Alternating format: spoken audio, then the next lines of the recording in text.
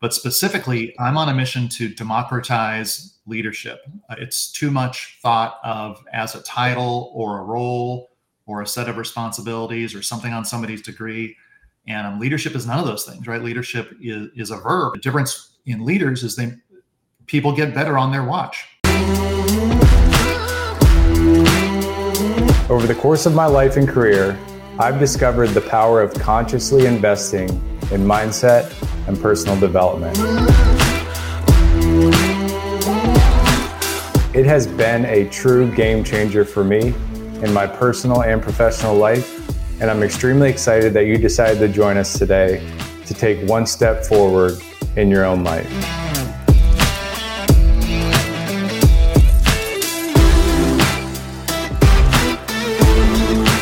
Most of my breakthroughs have come from one-on-one conversations. We created this show to bring you those unfiltered conversations each and every week.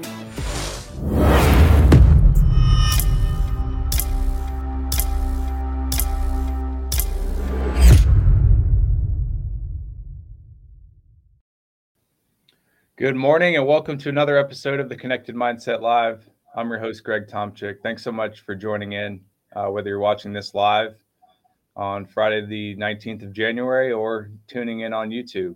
We're thankful to have you here for another insightful discussion with Wally Schmader. Many of you guys may know him in the 757 community, but you're going to get to know him at a deeper level here today. I'm looking forward to diving in with Wally. And thanks so much for joining us, Wally. Yeah, I'm really looking forward to it. Good to see you, Greg. Good to see you as well. Wally, so where we like to start the show, as opposed to giving a full background because you have an exceptional one, is to understand Wally at a kind of mission level. So I think it'd be a great place to start by filling us in on what mission you're on and then what you're hoping with that mission each person listening in today walks away with. Okay, that's a great question. Yeah, mine is really easy. So I'm all about leadership, as you know. Every conversation we've ever had, Greg, has been about leadership. But specifically, I'm on a mission to democratize leadership. It's too much thought of as a title or a role or a set of responsibilities or something on somebody's degree.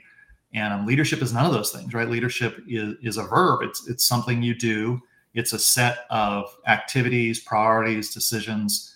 And in democratizing the idea of leadership, it means anybody can be a leader, right? Which is the truth. And so I spend all day, every day trying to turn managers, supervisors, individual producers into leaders and letting them know that they can have that kind of influence and send those kinds of ripples out into the world, as you well know. So that's my mission for sure. Excellent. I love it. For those folks that are still trying to contextualize the word and the action of leadership, how do you describe leadership to someone who may not have seen it before or has been in a position to actually exercise the muscle of leadership?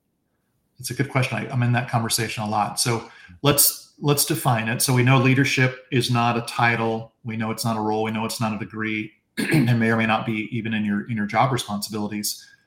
We know it is, if you're a leader or have leadership responsibilities over other people, the difference in leaders is people get better on their watch, right? If someone is getting better because they work with Greg, they're working with a leader, right? That's actually a difference between leadership and management, right? For a manager, you show up, you do your job, you go home, right? If you're working for a leader, you're getting better over time.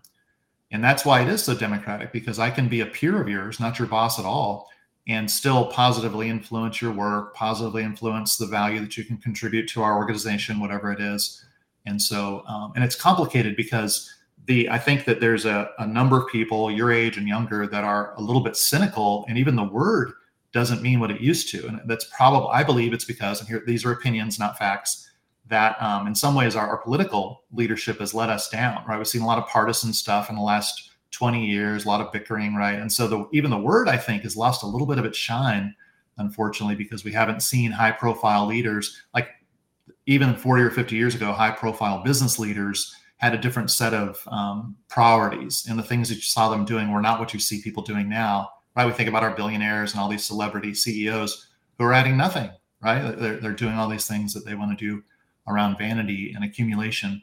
So I think in some ways, younger people especially are looking at leadership as an idea with a little bit of a little cynicism. What do you think? Yeah, I completely agree. I think there's a number of parallels that are coming into play with social media, with TV and portraying a leader, and what that is. Most of the time, the people that you see that are representing leadership are very loud, and they may be obnoxious or posting things that are calling people out. Yeah.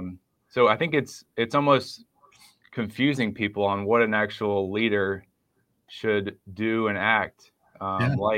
which is confusing. Oh, well said. And they're definitely in the me business, right? The high profile leaders, I could say all the names, you know them, but the famous business leaders today are definitely in the me business, with the exception maybe of Bill Gates, who obviously is doing a lot of good in the world. But it used to be that was kind of a mandate. You get to a certain level as a leader, and you're definitely in the business of elevating your community, right? And we see that, Norfolk's a great example, and we have a lot of amazing leaders that consider that part of their job. So we're lucky and a little bit spoiled, probably. But no, I'm with you that what we get to see, and I think about it through like my kids' age, like they're 30 and 33, and what they've seen, like they're totally cynical about leadership, big business leadership. What have they seen, right? So all they're doing is reacting to the channels that they're plugged into. To your point. Yeah, absolutely. I think it's a confusing time for leadership, and I think you're at an ideal intersection, to help be a leader for other leaders, which I want to dive into. But one of the things I'm curious about when it comes to leadership, I know the folks listening in are probably curious about as well. And I know leadership comes in all shapes and sizes. I think back to a article I had in the Virginia Pilot, like in high school, and I was, the captain of the baseball team. And the writer, after our interview, put out, Tom Chick leads by example, but has few words to say. For the younger, because I was a relatively shy kid and I didn't say much, but I tried to let my actions speak for the skills I had in the field, the things I did in the classroom, and things of that nature. And I had some people in my community kind of almost demonize that, like, you need to talk more. I had some people say, my son or my daughter was in one of your classes, and they really learned a lot just by watching your actions. So when I thought about leadership, it was hard for me to say this is what a leader looks like, because they're all created a little bit differently, different shapes. But do you see a difference between those kind of rah type leaders and then leaders that lead? And is there a balance you try to find with folks when it comes to that, or do you leverage those strengths? Yeah, I thought what you're talking about in our business and leadership training and consulting, we call leadership presence, right? So leadership presence shows up in so many different ways, and some of the most impactful, I'm sure you've had coaches like this, but impactful, influential leaders aren't very vocal, right? And they do lead by example, or even more powerfully, they lead with their expectations, right? Like you can have someone who doesn't say much that has incredibly high expectations who'll make you do stuff. I'm sure you've had these coaches and leaders in your life. They'll make you do things you never would have done for yourself. Like you will outperform what your own expectations would have been because of the expectations of a leader. And expectations don't make any noise, right? But they show up on the field, they show up in the boardroom, they show up out in the marketplace. Then flipping it over the other way, those very vocal leaders are also playing to their strengths. Like there's some people who just have a gift for being motivating with words, and not all those people are good examples, right? So they're playing to their strengths. So I think that there's a lot of room, and it's interesting. You have a certain kind of leader, and they've got a certain number of, let's say, followers or teammates. It's not going to land the same on everybody. Have you ever noticed that? Like sometimes the very motivational leader who's outspoken is off-putting for a certain kind of person. I never liked that kind of. I did not want to be motivated. To this day, please don't motivate me. I don't need that. I'd love to be led. I'd love to be taught. Right? Don't motivate me. Yeah. How about you? How'd you react to? Were you better with the high expectations kind of leader or the highly vocal leader? Yeah, definitely the expectations. I think I had one coach that was heavily vocal that I really resonated with, but it was because he was very vocal about like your primary aim, and he was very vocal about where we're headed or the strategy of the other team. So he was teaching through his through the vocal and the words that he used, as opposed to kind of almost artificially trying to get us hyped up for the game, no matter who the opponent was. Yeah. And I'm one of those people where I thrive in more of a learning environment where I feel like I'm growing. I feel like I'm being asked hard questions. And I think those are the best coaches that I had, even at the highest levels, were the ones that knew when to say something and knew when not to say something. And that's a huge, I think, spidey sense for a leader. Yes. Yeah. And you're talking about a leader with a big skill set there, right? So the best leaders, the very best leaders, and we know some of these people in common can do it all, right? They can lead with their expectations. When it's time to be vocal, they're ready for that. When it's time to be quiet, they got that. When it's time to just influence with critique or with recognition, it's like they have all those tools. And that's basically my work, is trying to fill up that toolbox for leaders, because usually you'll have something that comes naturally, which is great. But if you stop there, there's going to be a certain percentage of people that you're not going to be able to influence, right? Like if all you know, we both worked with people, all they know is sort of the threatening kind of leadership or the very, very vocal leadership. And sure, they'll motivate 40% of the team, but what about the others, right? You got to have other tools. Yeah. Yeah, I've been thinking a lot about this lately, just with my military background and, obviously being surrounded by a lot of military leaders in our area. That's, my parents grew up in that environment with their parents in the military, and you start to, at some point in life, and I think we all kind of get to this point, or it happens continuously, where we ask kind of, how did we get here? And, what were the things in our upbringing that got us here and can be leveraged? And then what are some things, you may need to get rid of or, put in the past? And I thought a lot about that from the leadership standpoint. Like, do I, as a leader, kind of act like a military leader, which is that like quiet, and then you could snap, at any point in time, and then people are like, whoa, why did he do that? Yeah. And it shocks them, as opposed to establishing the baseline up front, which is what I try to do today, is really level set those expectations up front, so people know how to either exceed or meet that goal. And if you don't express them, people don't know where they stand, and that doesn't create certainty for them. Now, I can tell you've given that some thought. That there's a whole skill set that most people with military experience come out with, especially if they've been leaders in the military, and it's an amazing skill set. And I could tell you what totally, just having worked with a lot of these people, what definitely works, and you know all these things too that you brought into your civilian leadership world, and a couple of things that don't. Like, people can't quit. Not everybody reacts to duty, right? Mm-hmm. Not everybody respects a chain of command, right? So you get out into this, whatever we call this world, and it's like, hold it, what's going on? This didn't work like this in the other place. I work with a company called Recruit Military, and Tim Best, who you've met, and their whole mission is to help people translate their military leadership skill set into the sort of commercial, right, civilian military. And it's they got big muscles, right, in certain areas, and others that need some developing. But they always do, right? Because these people also have a sense of what leadership is. You can't spend any time in the military without understanding the impact of leadership, right? So you come out with appreciation, which is great. Yeah, that's interesting. That's interesting business, because he is almost, I'm sure he was at one point in that position of transitioning, and it's like the light bulb goes off of, I need to teach people this formula or this toolbox that you mentioned earlier. Yeah, for sure. He was a helicopter pilot. Yeah. People did what he said without question. Like, no one's questioning that guy. Like, which is not how it works out here. I'm sure you've noticed. Yeah, right. Yeah. But man, that's incredible. So, do you think that? And I want to dive into more about the tools that you think are essential for the toolbox. Do you think those expectations are step one whenever you want to start being a leader, or be put into a leadership position by somebody else? Do you think they have to recognize your expectations in order to, I guess, respect you as a leader, or acknowledge you as somebody who can help them improve?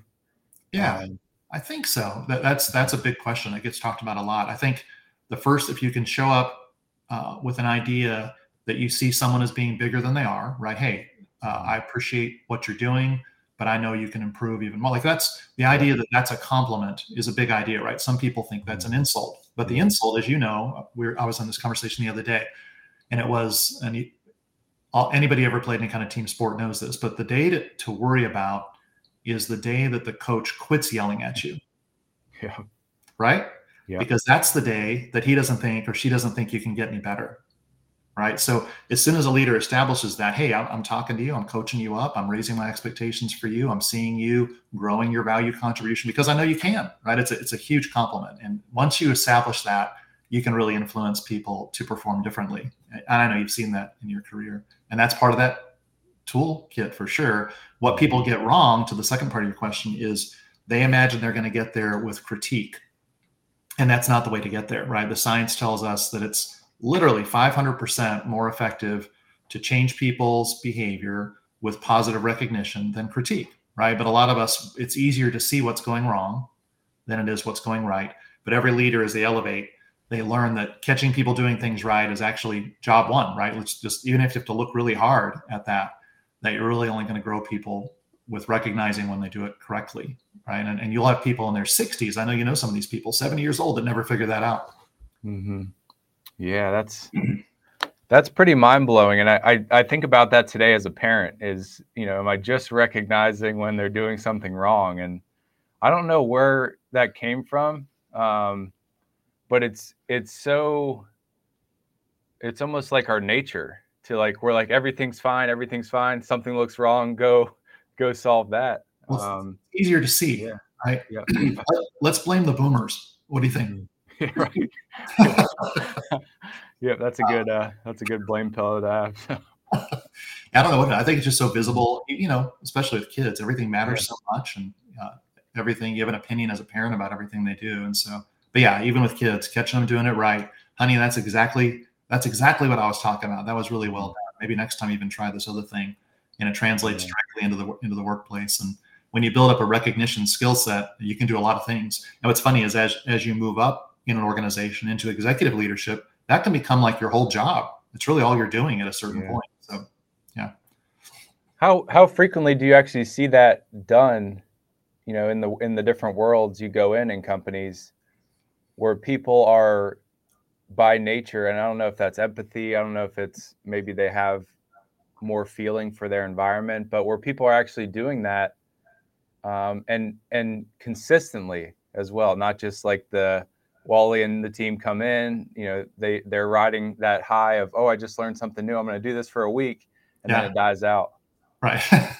Yeah, there's definitely an expiration of that kind of motivation, right? Yeah. I would say I see it sometimes. There's different kinds of leaders that I get to work with. So 3 types really. One, there's the entrepreneurial leaders, there's the hired gun leaders, right? And then there's family business leaders. And those are the 3 types I get to work with. The hired guns all know it because they had to learn it somewhere else or they wouldn't have gotten the job, right? The entrepreneurs never know it. And that's all that stuff about founder syndrome and all that. They're really good at catching people doing things wrong. And because they're founders and started a company just like you, Greg, they know exactly how it's supposed to be. And it's really easy to see anything that's outside of the lines, right? So it gets a lot of their attention. So they need a lot of self-management to pay attention to what's going right. The family leaders can be a little bit better. They're kind of in between those 2 categories because you've got the familial relationships, which keep you from being too heavy, right? So they kind of land in the middle. But entrepreneurs, founders, they have the hardest time because the stakes are so high, right? And they're so plugged in, they know exactly what it's supposed to look like. So it's difficult. And I spend maybe you wouldn't be surprised at how much of my conversations are centered around that exact thing too. 2 other things in there, if I could throw them in, is this thing that as your responsibility and authority goes up, that kind of self-awareness goes down, right? You forget. It's harder. You got a bigger job. You got more people wait. And the biggest variable in the mix is something called position weight. And position weight is, or power dynamics, whatever you want to call it, that as you gain more authority and more, you're bigger boss, right, in your business, whatever your title is, everything you say is multiplied by a lot, right? So you have this thing where you say like a level 3 critique, let's say, or level 3 feedback, and it lands like what? A 9, a 10, it lands with nuclear force, right? Like, we've all had that happen to us. But as bosses and leaders, and especially founders and entrepreneurs, we forget that we can't be highly critical because it just weighs too much, right? Have you ever been blown up by a casual critique from a company? We've all had it happen to us, right? Yeah. So that's it. Is this multiplier of position weight making everything bigger than it is, and we forget about that sometimes as leaders. Interesting. Yeah, position weight.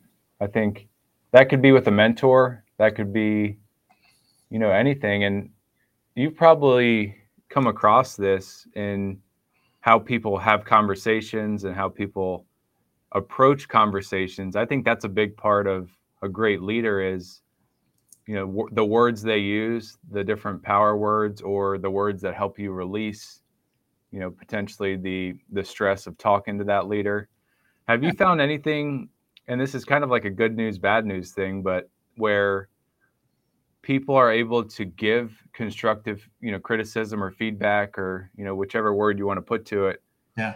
in a way that is not going to affect, maybe you're commenting on someone's, collar and, maybe the last shirt they had, they spilled coffee on the collar and it's still like bugging them. And then you're like, hey, your collar looks a little bit off, and it just makes them blow up because they're holding it in. How do you confront that to get to, that path forward to help them improve, I guess you could say? There's some really reliable ways that again, part of that toolkit. One is what you called out there, which is just remember what's happened so far. Like there's always emotional data in the room before you even start the meeting. Like what were the last 3 things you said to her kind of negative, right? Or were they positive? Like if she remembers, do you? Right. So that's part of like remembering the emotional data or just acknowledging that there is a history there. What's happened? Have I made a few deposits before I made the withdrawal? Right. And the other one, the bigger one is contexting. And really good leaders excel at contexting. And if you do it right, you can say almost anything, Greg. Like I could say, hey, I see all the hard work that went into this. I'm so glad I picked you for this project, Greg. I do have a couple pieces of feedback if that's okay with you. Okay, now whatever I say after that, I can say anything, right? Because I contexted, I softened the ground a little bit by acknowledging the work, telling you that I'm glad that you're on it, right? So leaders, really great leaders get so good at that, and they have the same kind of back pocket phrases they use all the time. One I use a lot is, hey, there's a chance I'm going to say this in a super clumsy way, Greg, but I need to say it, and I need you to hear it in a way that'll help you, deliver differently. It has nothing to do with what you've done so far. It has nothing to do with our amazing future together, but I need to share a couple things with you. Is that okay? Yeah. It doesn't matter what I say now, right? Because I did the work. You know what I mean? Yeah. Oh yeah. That makes a lot of sense. And I think sometimes as leaders, you get ramped up to get it out because you've been, as a leader, like you're stewing on something because you're trying to sort through all these different things in your business. And then somebody comes in and you're like, hey, Wally, we need to have a conversation. And then you're like, you just spit it out. And then, it's, you don't know how it's going to hit. So it's that atomic bomb that you touched on earlier. Yeah. Being dropped. And back to your first question, this is where quiet leaders or less vocal leaders can have a little bit of a challenge sometimes is you won't have the conversation, and then you won't have the conversation, and then you won't have and then you finally do, and it's the pressure's kind of built up a little bit. And then when you do it, it has more emotion in it than it probably should because of the pressure, right? Have you ever had that where you finally have the conversation and it sounds really big and it wouldn't have been had you talked to the person a few weeks ago, right? I'm sure you've had that. Oh man, many times. You know that one? Yeah, many, many, many, many times. Yeah, I think as a young leader, that was one of my, biggest pain points was, I was leading people who were twice my age and, they were looking down on me. So I felt like when I had a conversation, I had to bring a sense of seriousness to it, to kind of gain respect before whatever I was going to say. And that made them basically shut off. Yeah. But nobody would give me the feedback. And that's one of the biggest things I think for people who enjoy learning and kind of meeting people in the middle is I love feedback. So like I knew somebody cared when they were giving me feedback, whether it was good, bad, or ugly. So I was like, everybody else might want feedback as well. And I didn't know how to deliver it, which definitely hurts the other person. And that hurts you because you're not getting that desired effect. Yeah, that is so well said. And that's where a sports background like yours really pays off because you learn to really value like the quality of your feedback is the quality of your performance in sports, right? Like all the things you learn, don't do it that way, do it this way. And then immediately, like they tell you how to hold the ball or a different way to wind up, you get a different result as soon as you do it. And it's better. Mm-hmm. So you're like, give me more feedback. That's helping me. You're making me a better player. The same thing happens at work, but people aren't trained. They haven't had the reps that you've had in getting and using and leveraging feedback. So it's a little bit tougher. I talk a lot about in coaching the second score, and the second score is a very important idea. And the way it is let's say that you got a D minus or a C minus level feedback. You didn't do it very well, Greg. Mm-hmm. You can still get an A plus on how well you accept that feedback, right? Which is really all the leader wants anyway. The leader already knows what happened. The leader's looking for how you accept that coaching feedback, and anybody can get an A plus on that, right? So I don't like what I'm getting. I don't like that I didn't do a good job, but I can overachieve, right? I can exceed your expectations by how I receive that. I can thank you for it. I can act on it, right? So does that make sense? The second score of how it's received, it's a big deal. And what a lot of people don't know is that's really what the leader's looking for anyway, is how you absorb and leverage, and turn that feedback into action.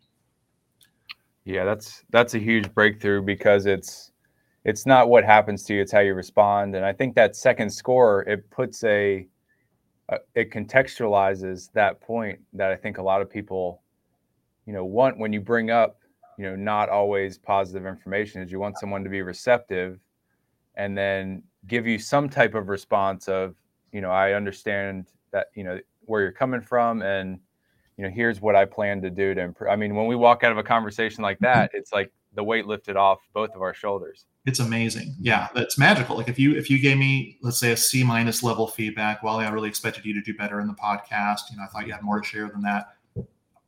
That's a bummer, right? I'm hearing this bad news. And I say, hey, I appreciate the clarity there. I can definitely prepare differently next time. I think you'll see me come up with a different kind of energy next time we do it.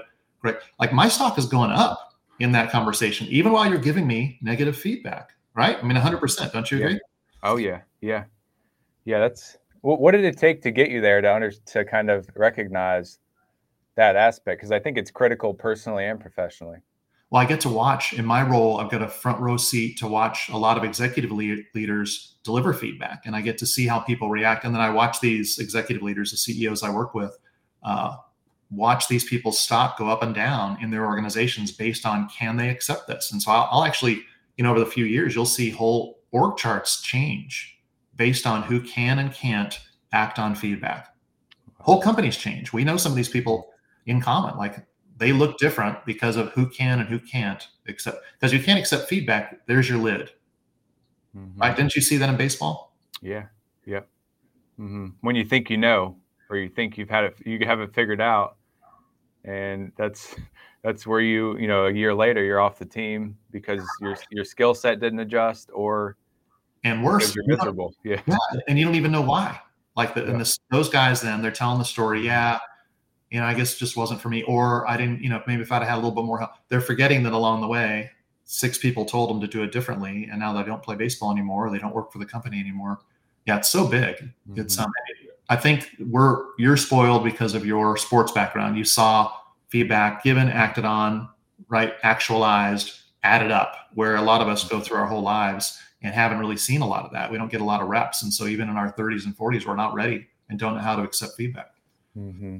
Yeah, and the school system teaches us, here's the grade, and there's no second score. There's no conversation about, here's what happened on the test. Here's some ways you can do better. Yeah, that type of back and forth does not happen. Mm-hmm. And it needs to be a course. Yeah, with our parents, like our parents are really good at that, where they'd say, okay, what are you going to do about this? Right? Like these are not okay in the Tomczyk house. What are we going to do about this? Right? How can we help? Do you need additional resources? Do you need a tutor? How do we fix this thing? And so all these things cross over to parenting too, of course. Yeah. How do you think we teach the general population, just like people at mass scales, that type of life skill? Man, what a great question. I get to see it a lot. I am a little bit spoiled because I get to give a lot of feedback, and I get to see who does and doesn't accept it. And it's definitely a personality trait a little bit, which you can't do much with. Yeah. I guess just make sure there's a lot of feedback happening, so it's not so rare that people don't know how to deal with it. That's where 360s and a lot of things we do with annual reviews and all that can be really useful. I'm a big fan of assessments. There's a lot of really good assessments out there. You've heard of some of these DISC and predictive index and Myers-Briggs and all that. It's a good way to accept a feedback, some kind of feedback coming out of a machine. Sometimes people are better with machine delivered feedback because it feels so objective. There's no human feelings behind it. You know what I mean? So that's one way. That's one way to get that box open. But it's a great question. I don't have a great answer. A lot of the really great thought leaders in leadership have tried hard to give us language to talk about how you get good at accepting feedback. Adam Grant talks a lot about it. A lot of Tom Peters used to talk a lot about it. Jim Collins talks a lot about it. It's attached to humility in a way, and it also is who's giving the feedback. So in some organizations, when the boss is so big and important, this hasn't happened in your organization yet, but when you have a couple of layers between you and your frontline people, Greg, which you will, you won't be able to deliver feedback that's negative. It's just too radioactive because of that position weight, right? So then you have to trust the next level down and the next level down. So that's how companies scale around feedback, but it's challenging. Yeah, it is, especially early on in a company because the stakes are so high. I mean, I've experienced that as a young company, and multiple partners who could accept feedback, couldn't accept it. What do you think? Do you think that personality trait can be changed to? I know you can improve your acceptance of feedback, but if somebody just doesn't want feedback, so they're not even seeking it, but you have to give it to them in order to continue the mission. Is it a lost cause, or how do you get through to somebody that doesn't want feedback, and you can't tell them, they don't like feedback, and that because that's feedback to them, I guess you could say. I think it's the onus is on the deliverer, not the receiver. And so I think the conversation I'm in a lot, the leader just has to be very aware of what the ratio looks like. How many deposits have I made to my withdrawals, right? And just like any other account, when you make too many deposits, too many withdrawals, you're going to overdraw on the relationship, right? So it's the same thing. So the onus is on the leader to make enough deposits in the form of recognition and credit and attention, empathy, all those things you said earlier, in order to allow them to make a withdrawal when the time comes. People that won't accept feedback haven't had enough deposits. I really believe that. I don't think it's I don't think there's a type of person. I think there's a type of person that hasn't had enough deposits in their life that makes them hard for them to accept feedback. They've been so critiqued the whole way through. Some of these people didn't get a lot of support from parents and teachers and coaches, all these things. And so a lot of times a progressive leader is the first time they've ever had recognition of themselves and their performance. And so that's how you crack the lid on being able to deliver the kind of critique that'll help them level up. But don't you think, do you believe that the onus is on the leader more than the receiver? Yeah, I do. And I like how you contextualize the deposits and the withdrawals, because that's an important distinction. I think sometimes we expect people to take things how we would accept it or would take it on, but that's not always the case. And I think it's that story we're telling ourselves. If we're like, this person is supposed to accept it because I would accept it, right? That's a bad story to be telling ourselves. So that's so true. Like our default is to deliver feedback the way that we want it, and it's the worst, right? Like you're always wrong if your default is how would I like it. You're a business owner. You're built with a whole different kind of stuff, right? I think the onus is on us. We've got to make all these deposits. When I have someone that I'm working with saying, I just can't get her to do it differently, or I just don't think he can do it, I always ask about that ratio. Well, tell me about the deposit to withdrawal ratio. Where are we on this? Have we made enough deposits? It's the only way we already talked about the science, right? It's the only way to make people bigger. So a critique is making someone smaller while you're asking them to get bigger. There's some impossibility there, right? So it lands on the leader to make sure that the proportion is right. Yeah. And it can be such a fragile relationship, because if you think about, people that may not have seen leaders younger on in their days, in their life, and then they get to their first job. That first leader or that first couple leaders is so critical for how they look at the world. Yep.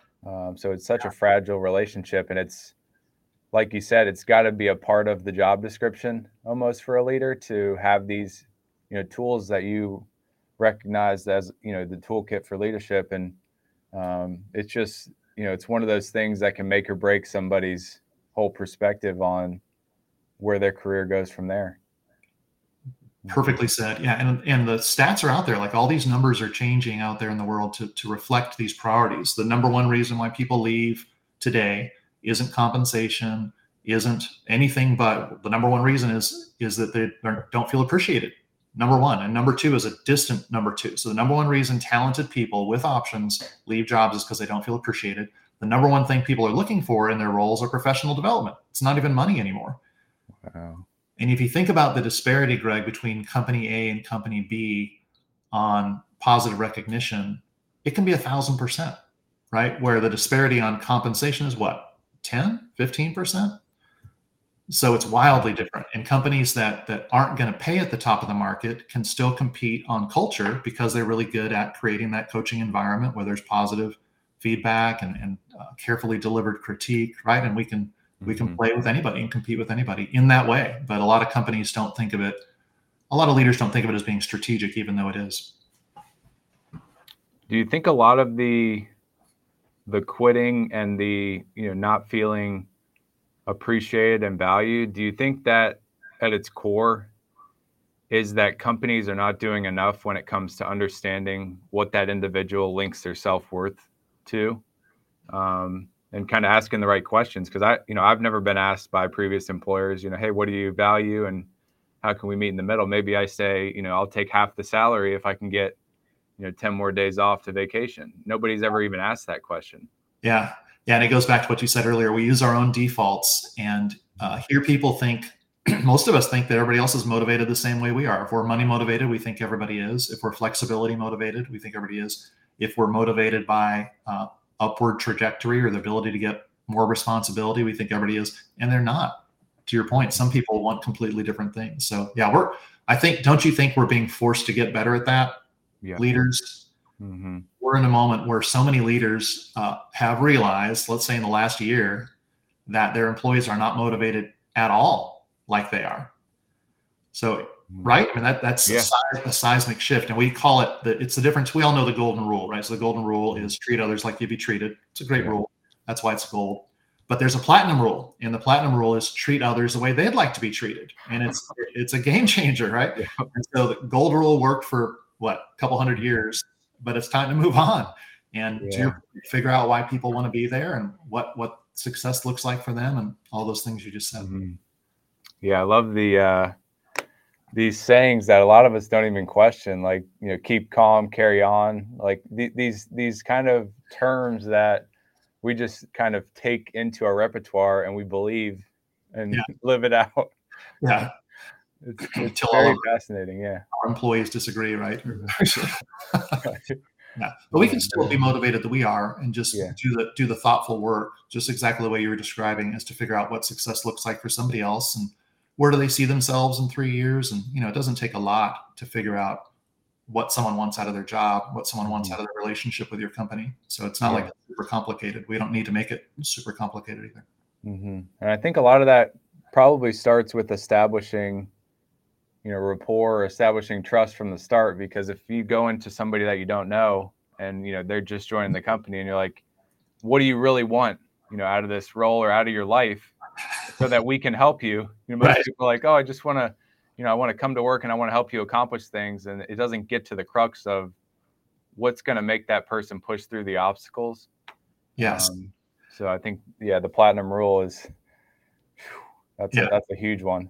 Well, imagine a boss, you sit down or you're going to work somewhere else and you say, okay, here's our core values. Here's what we care about around here. I'd love to hear how you see yourself contributing to these, John, as a new employee. Let's talk about it. I'd love to hear your definition of success. And I just want to go ahead and go on the record and say, I'm not always going to do and say what you want me to. I'm a very highly motivated founder of a company. You may hear me raise my voice here and there. I care very much about what goes on here, but it doesn't mean we can't have conversations. And it doesn't mean you have to agree with everything I say. Like, imagine that person. Like, who doesn't want to work for that person, right? But sometimes it takes us a while to get there. And that's what coaching's for. Mm-hmm. Yeah. Why do you think so many people go into leadership with such a hard, I guess, a strong will, and they feel like they have to be that, like, hard rock of, like, this is stability, which is like, the anger and the, telling people what they think they want to hear versus what they need to hear. And, why do you think, is that just like the Roman, leader that people are going after, or is it just programming? You said it earlier. Where are the examples? Yeah. I mean, show me the good examples of bosses. I don't. Is there one on TV? Is there one in the movie? I don't know. I don't know if I've ever seen a good. Maybe I'm wrong. Maybe I'm just not thinking about it. But there's so many bad examples of manipulative, selfish, right? Hostile. In fact, even the word boss kind of connotes all these really negative things, doesn't it? Yeah. Yeah. Yeah. It's interesting that you bring that up. And you've probably done some research on this or worked through the obstacles with folks as companies get more remote, and kind of, leading from a digital perspective. I mean, how do you replace that in-person connection and the feeling of, energies and, how people's body language is, It's over hard. the internet? That's today's conversation, right? Like that's super challenging, and we're very slowly figuring it out. There are ways to engage remotely in ways that bring the people closer to their organization. It's funny. I was reading the research yesterday about this actually, and it's like the answer to do you want to be a remote worker is mostly yes, right? Most of us are saying yes to that. But at the same time, people are, the more remote you are, if you're fully remote, hybrid, whatever, the more remote you are, the less connected you feel to your company's culture and the less you like your job, interestingly. So I'm telling you on one hand, Greg, that I'd like to work remotely, even though over time I'm going to come to dislike my job more. Like I don't even know what's best for me. You know what I mean? And so that it's really, that is not resolved, and we'll have to figure out, I'm sure there's technical tools. We just got ahead of this. All the futurists said that we were all going to be in this remote mode by 2028, 2027, 2028 is what they all say. Of course, the pandemic fast forwarded all this. We weren't ready for it. Culturally, we weren't ready for it, right? So all the technology shows up. We're like, hold it, what do we do now? Is this what work looks like now? No one's really sorted it out. So you need to fix that, Greg. Get on it. Yeah. Yeah. One of the recommendations we started to make to companies that we work with is less plugged in time. And we realized like the desire to come in the next day or the desire to bring yourself to a project as opposed to being on your email, 14, 15 hours a day, reducing that a couple hours made them more excited to do the work or the project. And it's not cybersecurity, but it's really, a huge mindset shift companies need, because we use technology kind of in a trance almost, like we're just like, it's here, it's a part of us. But we never question if there are downsides, like you mentioned, which is well, and that's all. Yeah, exactly. And this idea of all these, push notifications coming at us all the time, and not making decisions about what comes into our attention or what comes into our consciousness during the day. So all that stuff's going to get. I think is one answer to your question. Is we're going to get better at managing that, where we see these things on a schedule. Right. I look at my emails every 45 minutes. I don't look at them in real time, because our attention is being subdivided in a way that's hurting productivity, right? I always think of it like it's a war between everybody and Palo Alto or wherever all the people are that are inventing these things. We're losing this war, and it's not close. Do you agree? Absolutely, yeah. So our attention's being divided and subdivided, and we're not very good at managing that yet. So there'll be a bunch of coaching around that and a lot of best practices that are starting to show up, just like the one you just said. But can I ask you a question about your business? Yeah, absolutely.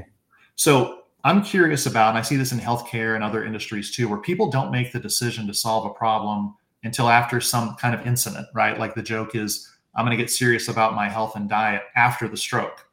And it happens in your business too, right? It almost takes a cybersecurity incident to get very serious about cybersecurity, right? So what are you doing about that? How can you help us take it seriously before there's some kind of threat showing up? Yeah, I almost think about it, and you've mentioned this before, like, do you wait till after the health crisis to get healthy? I think for a lot of people, they have to see signs of it being a potential thing to happen, whether it happens to them or happens to somebody they know. Okay. We always compare it to, if you spend a little bit now, you're going to avoid that triple cost of what's going to come later. And I always relate it to health, just because that's what I know from baseball and sports is, if you wait until the season's over to improve and you're not improving in practice, each and every day, you're probably not going to be in the winner's side, by the championship season of that year. So it's those small activities. And I think a lot of folks are so confused when it comes to cybersecurity, they don't even take those small steps. So that's been a huge one that we talk a lot about in keynotes and speeches that we give is here are the activities. We'll give you the step-by-step plan, but if you're not willing to periodically practice and visit it, you're not going to get anywhere, and you're probably going to be a part of that statistic that has the health crisis or has the cyber attack or has the your company blows up from a leadership standpoint. I think it's muscle memory, it's practice. I think that's where a lot of people are missing out right now. And that's why I like to bring kind of a coaching aspect to cybersecurity, because I think people need, cybersecurity coaches or technology coaches. Yeah. Especially when they're running companies that are, so connected and, doing so much business from a digital perspective. They're just kind of shooting from the hip. They're not doing it consciously. And most of them want to be conscious in how they lead their business. Yeah. I like the idea of coaching there. I think, it would help. Like, who's not a technology company now? Mm-hmm. Find me a company that's not a technology company. You install fences, you're still a technology. You know what I mean? Like that idea that we're all that, because I think people used to put your business and the need for it in a certain sector, but it doesn't belong there. And what you said earlier was also true. Like, as soon as someone near you gets it, you take it seriously. And that happens again and again, like in a group, someone, and then of course everybody's making the phone call and getting hooked up. Thank you. I appreciate that. Yeah, you have to feel it. And it's just like with leadership, you have to almost feel that conversation of, I was able to make those deposits before I dropped this versus just getting right into the withdrawal. Right. And until you feel the difference in the outcome of that situation, you kind of only know one way. I think that's I think at the crux of what we've talked a lot about today, which is that consciousness, getting better each day and having people around you who are helping you improve. And that's where leaders support leaders and build up other people to become leaders. And that's what we need more of. No doubt. No, well said. What are some other tools in the toolkit that we may not have hit on that you're seeing as critical for folks who are either aspire to be leaders or are already leaders that are continually improving?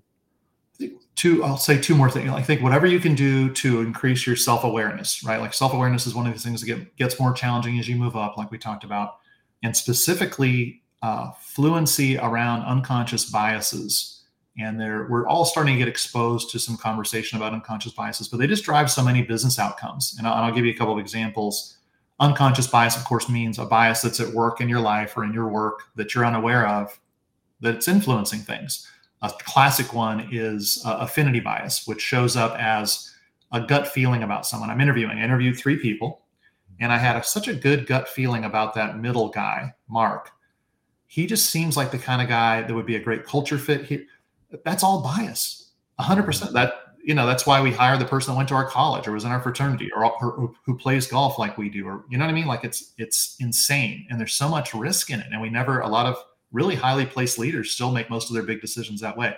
The other one is status quo bias, which is an irrational preference for how things are, even though how things are may be the riskiest proposition.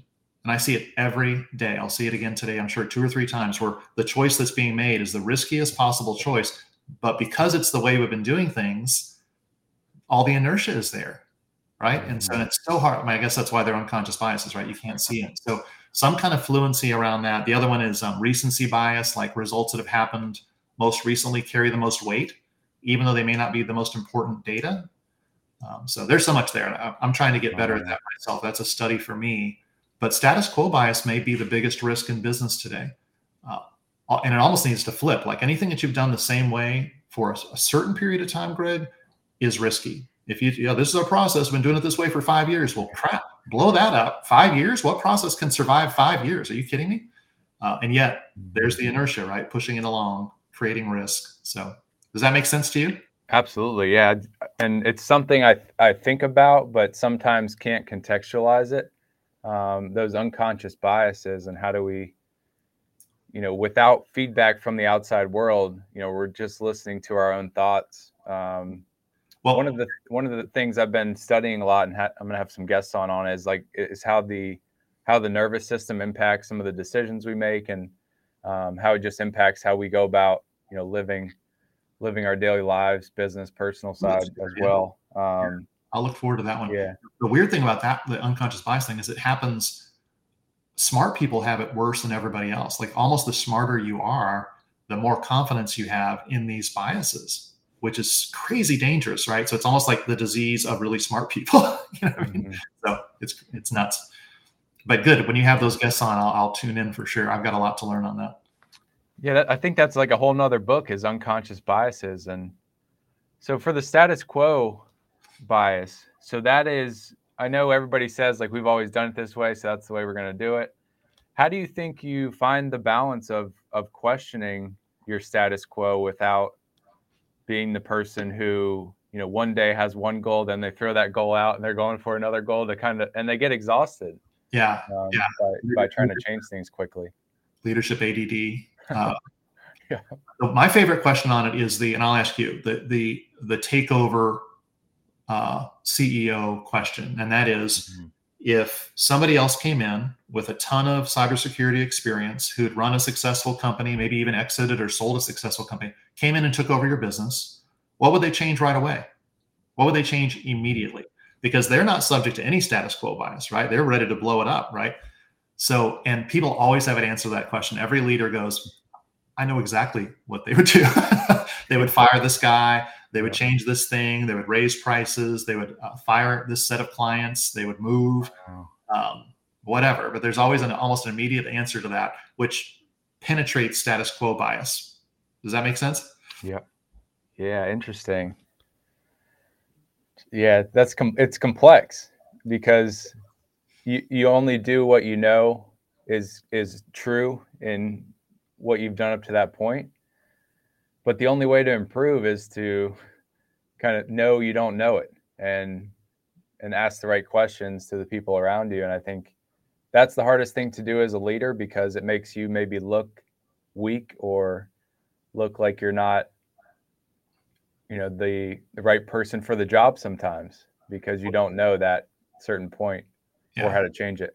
Yeah, but it's obviously that kind of progressive vulnerability. Like, hey, I think this is the right way forward, but let's explore. Let's see. And the way you said it there was great. Like, I'm doing the best I can, but is it the best? Yeah. I don't know. Let's find out. Right. Like that's where all the good stuff comes from, right? Is that gap between your best and the best, right? Yeah. I think that's one of the, now that we talk about it, that's one of the traits in like great coaches versus good coaches, was they kind of recognize like, this is a new season. We may have done things this type of way, but this is a new season with new opponents. We need to kind of redefine, how we operate as a team, what type of routines we do, all that good stuff. And that's what helped us. You kind of reset your biases, and then you create, obviously create new ones as you go into the season, but that's critical. Yep, no doubt. And that's why it's sometimes easier to do that as a losing team, right? Where everybody knows that these don't work. The winning team has trouble breaking the status quo bias, right? Because even though the stakes have changed and the pieces on the board are different now, it's hard to make those changes. Yeah, it is. What do you think about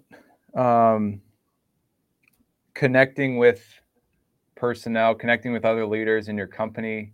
For folks listening in, if they're in a remote environment and there's not the ability to get together, what are you recommending folks do to keep the connection going that you need to operate, something that's going against the grain, either a company or, some type of project you're working on? What can people do to connect when they feel so unconnected, but they're, connected by the internet? Yeah, that's a great question. I'm sort of in the discovery phase there. I've seen some things work. There's some best practices for sure.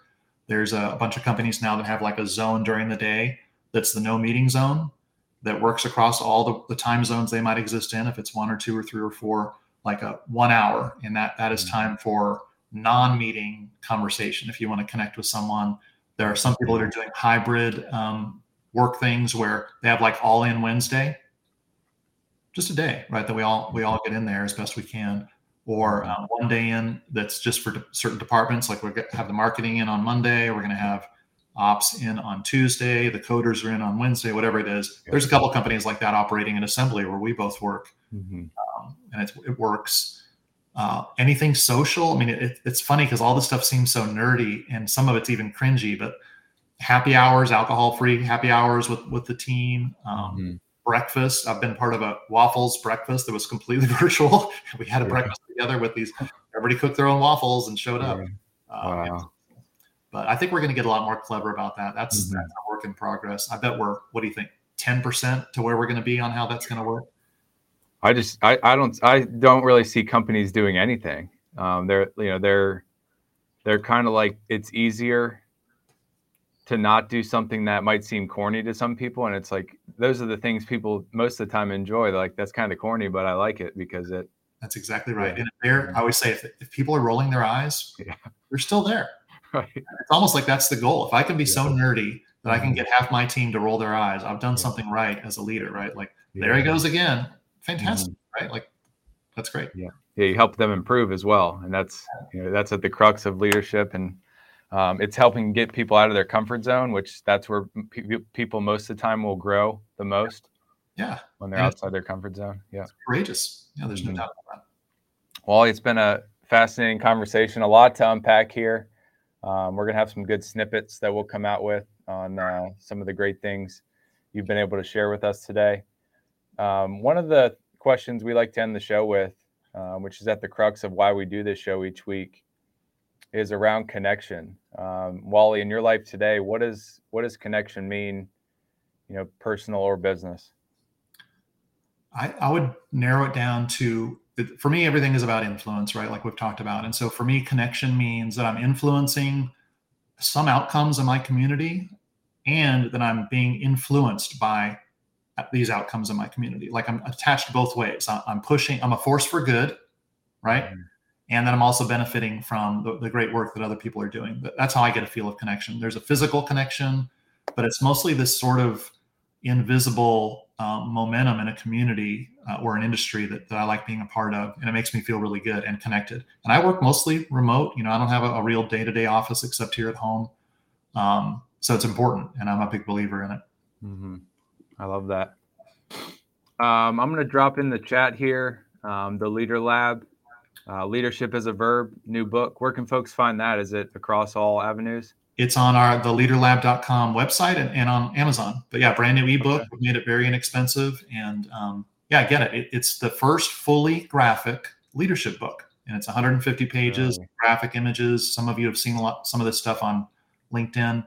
But it's a very easy read. It reads like a leadership comic book, but it'll make an impression, I promise. I love the graphic because a lot of people are pulled into graphics, and sometimes words on paper don't really pull folks in. So I like what you guys are doing there. Sometimes or every time, right? Like, give me some pictures. Yeah, exactly. No, that's great. Great resource for folks to check out. Leadership is a Verb. What Exceptional Leaders Know, bestseller. Would you recommend folks check that out? Have you guys done anything lately? I know you came out with a new edition. Yeah, we had the second edition. What Exceptional Leaders Know was our second book, and it was the #1 bestseller, as you said, which was awesome. The new book, Tanya, is called Leadership is a Verb, and you can find it on our website or you can find it on Amazon. Definitely put that in the chat. Wally, always a pleasure to connect. Thanks so much for sharing with us, and look forward to having you back on the show in the future. That'll be fun. Thanks for having me. I appreciate it, and I'll see you around, Greg.